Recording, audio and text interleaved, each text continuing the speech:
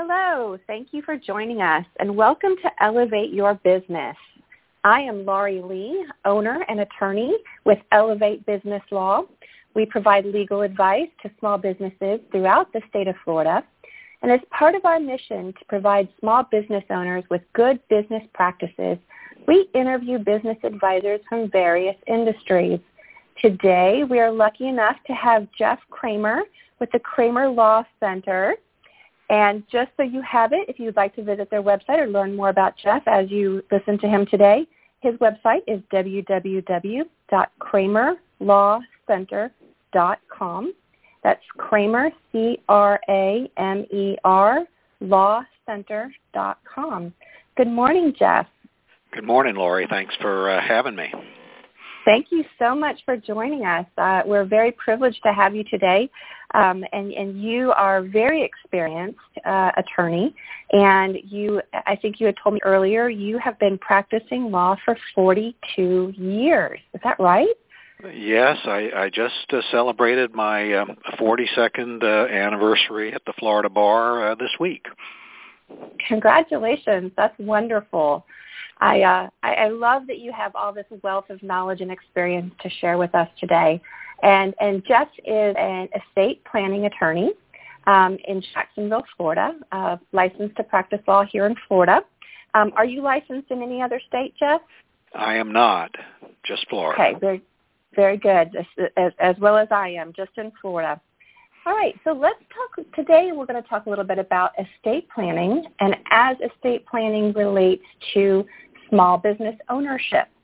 And before we kind of dig into the small business ownership piece, I'd like to start kind of at a more fundamental level as what is estate planning? Can you give us a little bit of background on that? Well, that's a very good question, Laurie. In fact, I was reading an article recently that complained there is no really good definition of estate planning out there. So what I've devised to get people to understand what's going on is the following definition. I want to control my property while I'm alive and well and plan for me and my loved ones if I become disabled. I haven't had anybody disagree with that, but what's important is that this is lifetime planning. Estate planning is not just about death and taxes. So you want to control your property while you're alive and well, and then plan in the event of a disability. And then you want to give what you have to whom you want, when you want, in the way that you want to do it, all while assuring that your wisdom is transferred along with the rest of your wealth. So that's the after-death part. And what we find interesting is that children and grandchildren are interested as much in family stories, family history, philosophy, legacy of the family as they are the tangible assets or any wealth that would be left to them. So that's a basic definition that we have of what goes into estate planning. I'm glad you mentioned that because, people tend to think, law is so kind of orderly, not quite as emotional, very objective. It's kind of rules and a little process to follow. But there's this human component to it. And I love that you mentioned that because it reminds me of when my grandmother was alive and I would sit and listen to her stories for hours and hours and pull out those old photographs and want to know who all these people were that were in my family tree. And I think that's such a critical piece of this, of what you do. Now, how do you, when people come to your office and they're getting started on their estate plan, is there anything you do with this extra kind of human piece? Well, there is. We have several tools that we can use, but one of our favorites is called the Priceless Conversation because you mentioned those conversations with your grandmother, and I bet you wish that they'd been recorded and that you could play them now. So we have some tools where we have topics that we can talk to our clients about and make a recording. It's usually about a 45-minute conversation, say, on the meaning of money or the meaning of success, or any one of a number of topics. My business would be something that business owners would be interested in, to just have a conversation that you're leaving to future generations. How I started my business, what went into it, why it's important to me, and our philosophies and things like that. So that's just one of the tools that we have, but we make sure that we address the human component as well as the wealth. And I think most business owners would agree with this statement, in that when you start your business and you own your business, it's not just about business. It's about you growing personally too. I mean, in order to have a successful business, you have to have this personal growth. It's this kind of this self-discovery. How much risk can I take? What problems do I feel comfortable handling? How much further do I want to push this? How do I want to handle these things? I mean, there's all these questions as a business owner. And as you figure those out, and you think to yourself, to be able to pass that knowledge and that wisdom on to your kids and grandkids and their kids is such a valuable offering that you have. And I love that about your services. Well, we are happy to do it, and we think that the more successful people are the ones who do take the time to pass these values on to the next generation. So now we're going to kind of get into a little bit more of technical things, the legal rules and framework. So what is usually involved as far as documents? What's usually involved in an estate plan? Well, what's usually involved, if anything at all, because nearly 70% of adults have no estate plan that they prepared. And the first thing everyone needs to understand in the state of Florida is that the legislature has prepared an estate plan for you, whether you know it or not, and the legislature also has set your estate planning budget. So we all have a budget for planning, whether we do planning on our own or not. And let me explain what I mean by that. Most people think of a will as the primary estate planning document. In the state of Florida, if you do have a will or you don't have a will and die with no planning, then the state's will goes into effect. That's called intestacy. And the family will be required to go through a probate proceeding, which is a court process. And the minimum fees that the attorney will charge to shepherd the family through that process is 3% of the gross value of the estate. And it's not that the family can say, well, we'll just do it ourselves. We don't want an attorney.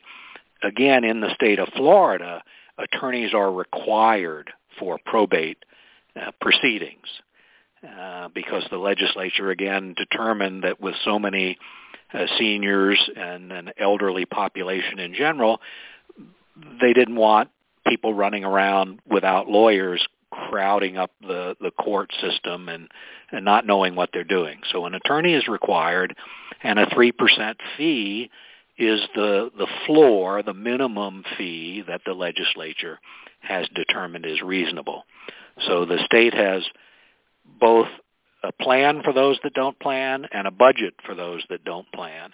Once you know that, then you can start being more proactive and developing a plan on your own. So what we do is we don't do very much will-based planning at all.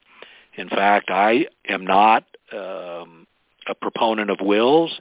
I think that people are generally mistaken, and attorneys have been at fault for this, in believing that, well, I'll just do a will, put it in a drawer for 20 years, and everything will be fine, because it won't. And a will is a document with very serious limitations. It only deals with the after-death transfer of your assets. It can be inexpensive, time-consuming, and it's a very public process for the family to go through. So we're not we're not big on will planning, which is what most people think estate planning is all about. Instead, we focus on revocable living trusts as the base document for our clients' plans. And people, right off the bat say, "Oh, a trust. Ooh, that sounds very complicated and expensive." And we get that all the time. But the truth is that trusts are for everyone, and trusts are not as complicated or as expensive as people believe. Now, that's a statement that people would say, well, how do we know about that? Well, one of the things we do is we try to educate the public on a monthly basis. It's a no-cost, no involvement workshop that we do every month. We call it The Truth About Estate Planning, and it takes about 2.5 hours. It's not just a 30-minute overview or sales pitch. It's a real educational workshop on what all is involved in estate planning and how trusts can work for everyone and how they are affordable for everyone. Again, knowing that the state has already set that 3% budget for you, we can actually do comprehensive trust planning for less than the 3%. And the more we're able to educate folks that that's out there and available, then the more people are going to be able to protect themselves and their families. That's really interesting. Can you tell us what is a trust? Well, the simplest way to understand a trust is that it's an empty box or your other pocket. Most of us own whatever we own, either in our individual names, or married couples often own things jointly. So instead of owning, let's say, your bank account or your investment account in your individual name, the trust would own that title to that asset, and then the asset would be governed by the terms of the trust. So it's just like you put it in the box, you write instructions on the outside as to who can get in the box if you become disabled or after your death. And if you do become disabled or after you do die, because I think the rate of death is still right at 100%, then the lid slams shut, the duct tape goes on the box, and only the person who you've named can get into the box, and they must follow the directions that you left on the outside. So it's not, as a concept, that complicated. It's just putting your assets in a different title, but you live your life the exact same way. You don't have to get a tax ID number. You don't have to file taxes differently. Everything is the same, but you have this recognized planning tool, recognized by the IRS, recognized by state law, that provides a way to protect your family and to not only do that, but to avoid this probate process that is required for people with wills. One of the big reasons to do a revocable living trust is that after your death, the administration of that trust can be done privately without having to go through court. And that then would be done at a lower cost and quicker, and again, without any peering eyes of the public trying to find out what's in your estate. Okay. And so, but during your lifetime, you can do whatever you want with that box. You can put things in it. You can take things out of it. You can change the directions and who's allowed in it. You can do all those changes during your lifetime. Absolutely. It is a revocable trust, meaning that you can do all of those things. You can fold, spindle, mutilate the box, whatever you want to do. You can start over again during your lifetime while you're alive and well. Then you have absolute, complete control over your property. Okay, so we understand the probate. We have to go to court. There's a 3%, basically a fee to do the probate. We know about the wills, and we understand about the trust. I'd like to switch and talk a little bit about taxes. And I know this is a very complicated topic, but can you give us just a very, very high-level, thin overview of when you're dealing with an estate plan and you're crafting this, for each client of yours, you do have to consider taxes and all the tax rules, right? You do, and fortunately for most people, it's not as complicated as it once was because so few people are subject to the estate tax currently. There are two things to know about the estate tax. First, for married couples, there is what's known as an unlimited marital deduction, which means that married couples can leave everything they own to their surviving spouse and never pay an estate tax on that first death. So whether you're Bill Gates with billions of dollars, you can, leave things to your spouse and there won't be any tax.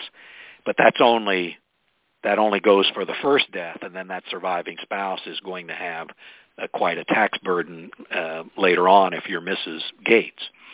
The other aspect is we all have a personal exemption amount that we call a coupon. It's like going to the grocery store and using a coupon. So that personal exemption amount is now roughly $5.5 million per person, or $11 million for a family. So only if you're over that, you have an estate worth more than $5.5 million or $11 million for a married couple, would you be subject to estate tax? And that's not very many people. Go ahead. That's right. But I think I want to kind of touch on this really briefly is when people hear those numbers, I think a lot of us say, oh, well, I'm not even close to that. But what they don't realize is what goes into that number. It's not just your house, your cars, your investments, your bank account, your jewelry. It's also things like insurance policies, right? Yes, it is.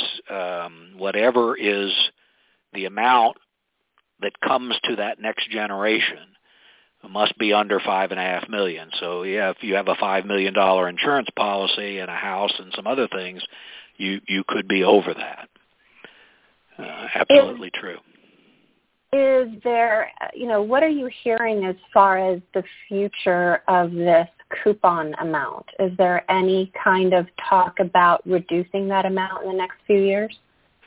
Not in the next few years. What we're hearing is that the Trump administration has proposed to do away with the estate tax altogether. And although we don't expect anything to happen in 2017, there is the possibility that in 2018 the Congress may do away with the estate tax, and that will, help the 0.2% of the people that would be paying it now, and then it would be gone. But the fact that the estate tax is gone doesn't mean that the government is not going to be taxing us in some way. And the last time the estate tax had disappeared during 2010 for just a one-year period while Congress tried to make up its mind what it was doing, there were changes to the capital gains tax that greatly increased the capital gains tax people would be paying to replace the estate tax. Now, it was only at half the amount, 20% instead of 40%, but still, there are other taxes.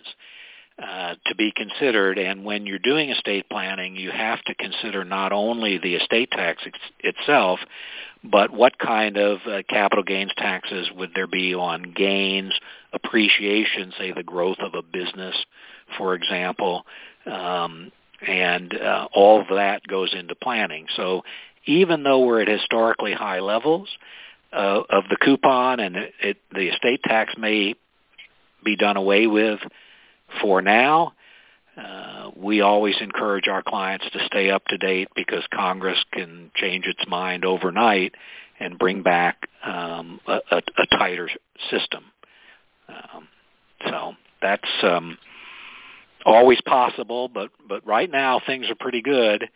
The one caveat I would add, if any of your listeners are interested in history, the thing to keep in mind historically is that the estate tax over the past 100 years has taxed approximately 2% of American families. So it's never been a tax. It's never been a tax on small business, or it's never been a tax on the family farm, so to speak. That a lot of detractors say, "Oh, we've got to do away with this tax." It has only taxed the wealthiest 2% of families over time. Now it's only taxing the wealthiest 0.2% of families. So if history is a guide, when there's a correction some years from now and it goes back to, let's say, 2%, like it has been, then you're looking at today's equivalent of a $1 million coupon instead of a $5.5 million coupon. So that's just something for everyone to keep in the back of their minds. Okay, well, good. Thank you for that. And I know that's a complicated topic, and you did a really good job of explaining that in a simple way for us. I'd like to transition, now that we kind of have a basis for what estate planning is and why it's so critical to have. There's this added layer for those of us who own our own businesses. And part of that added layer is that our businesses are our assets, are a part of our assets. And so when you're looking at valuing those assets or figuring out what goes into that box, it's the trust, and what are the instructions that you put on that box for your assets, and you're putting a business in that box or part of a business or trying to decide whether to put the business in the box, there's all these extra questions that come up for business owners, right? Oh, yes, and particularly small business owners, because that business may be the largest asset that they have. And figuring out how to handle that particular asset in the context of this estate plan, it really takes the help of somebody like you who kind of knows what they're doing and has all this experience to say, you know what, this is probably the best way of doing it, or really what are your goals here? What do you want to have done? And I know, you and I have talked about this before, is this whole concept of kind of succession planning. What happens to your business, either one, if you decide to retire, two, if you want to sell it, three, if you want your kids and other family members to take it over. Obviously, as we age or as we decide to go in another direction, we've created this business that has value. We have to plan for what this business is going to do, or if we become disabled and can't work in our business anymore. All these are questions that you deal with, right? Yes, and as part of a team, I think that what's critical for business owners is to have a team of trusted advisors that help shepherd them in the business through the years. So, they have a business attorney like you that advises on the business organization and day-to-day issues that come up. They're going to have a CPA that helps them with their taxes. They're going to have financial advisors, whether an insurance advisor or an investment advisor to help them. And then I think the estate planning attorney is a vital part of that team as well, because any time a business owner is thinking about succession planning, exit strategy, anything to do with the business, that's part of the estate plan. It's not really something that you can divide up and say, well, that's separate and only my business attorney should know about it. It's part and parcel of the whole plan, because how you transition your business involves your family, whether the family is going to take over the business or become involved or not. If it's the biggest part of your wealth, then that's the being able to exit and draw some revenue out of the business is what you're going to have to leave to the family. And so, how when you're dealing with a small business owner and they come and sit down with you, it seems to me, and correct me if I'm wrong, is that the first step for you would be to figure out what the business owner wants to happen to the business. Are they wanting it to pass to their kids? Are they wanting their kids or other family members to step in and run it?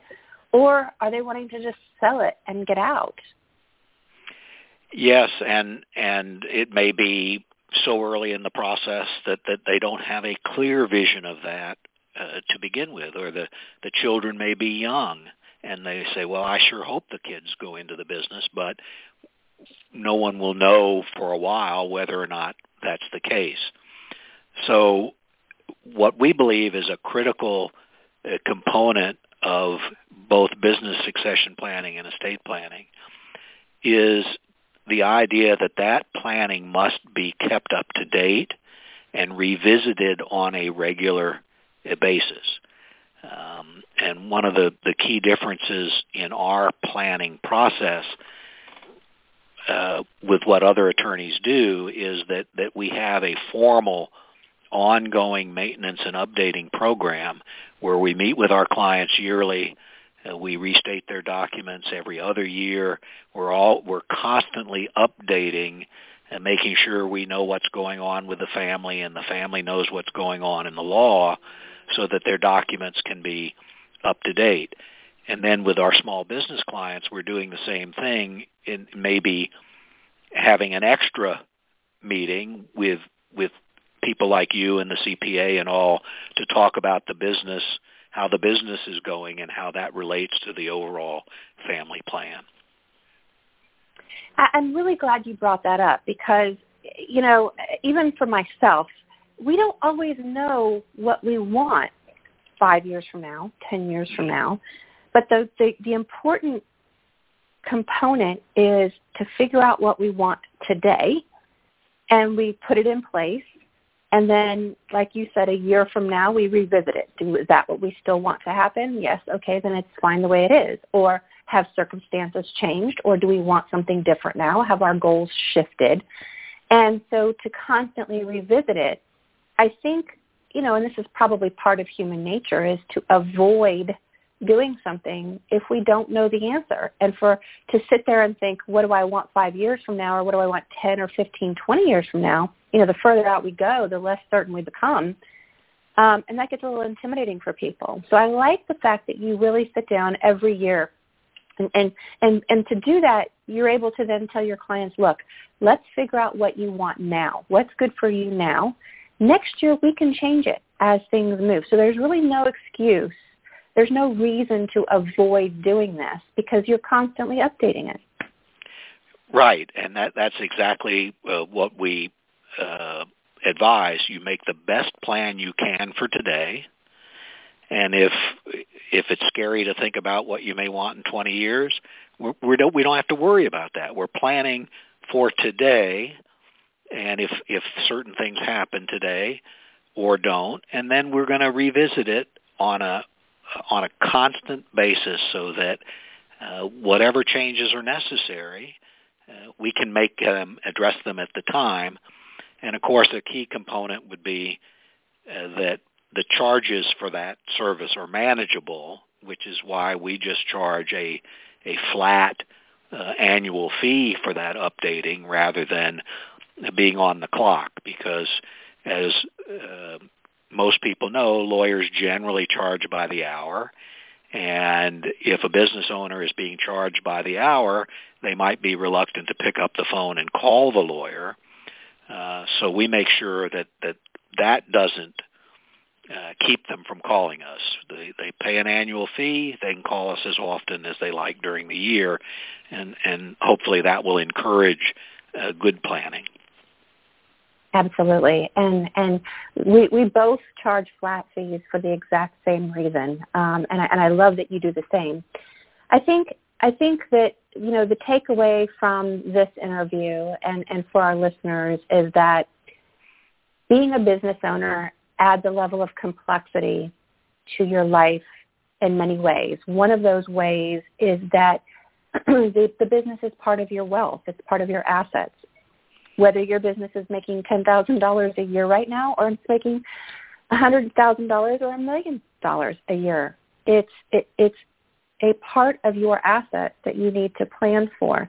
And to do it today rather than wait until you figure out what you want to do with it, no matter how young or old you may be, is really important. And the last thing I want to mention here, and I know you've thrown this out there before, is about disability. So it's not just about what happens when you die. It's about what happens if you become disabled. And what are some of the issues that small business owners have with that estate planning can help with?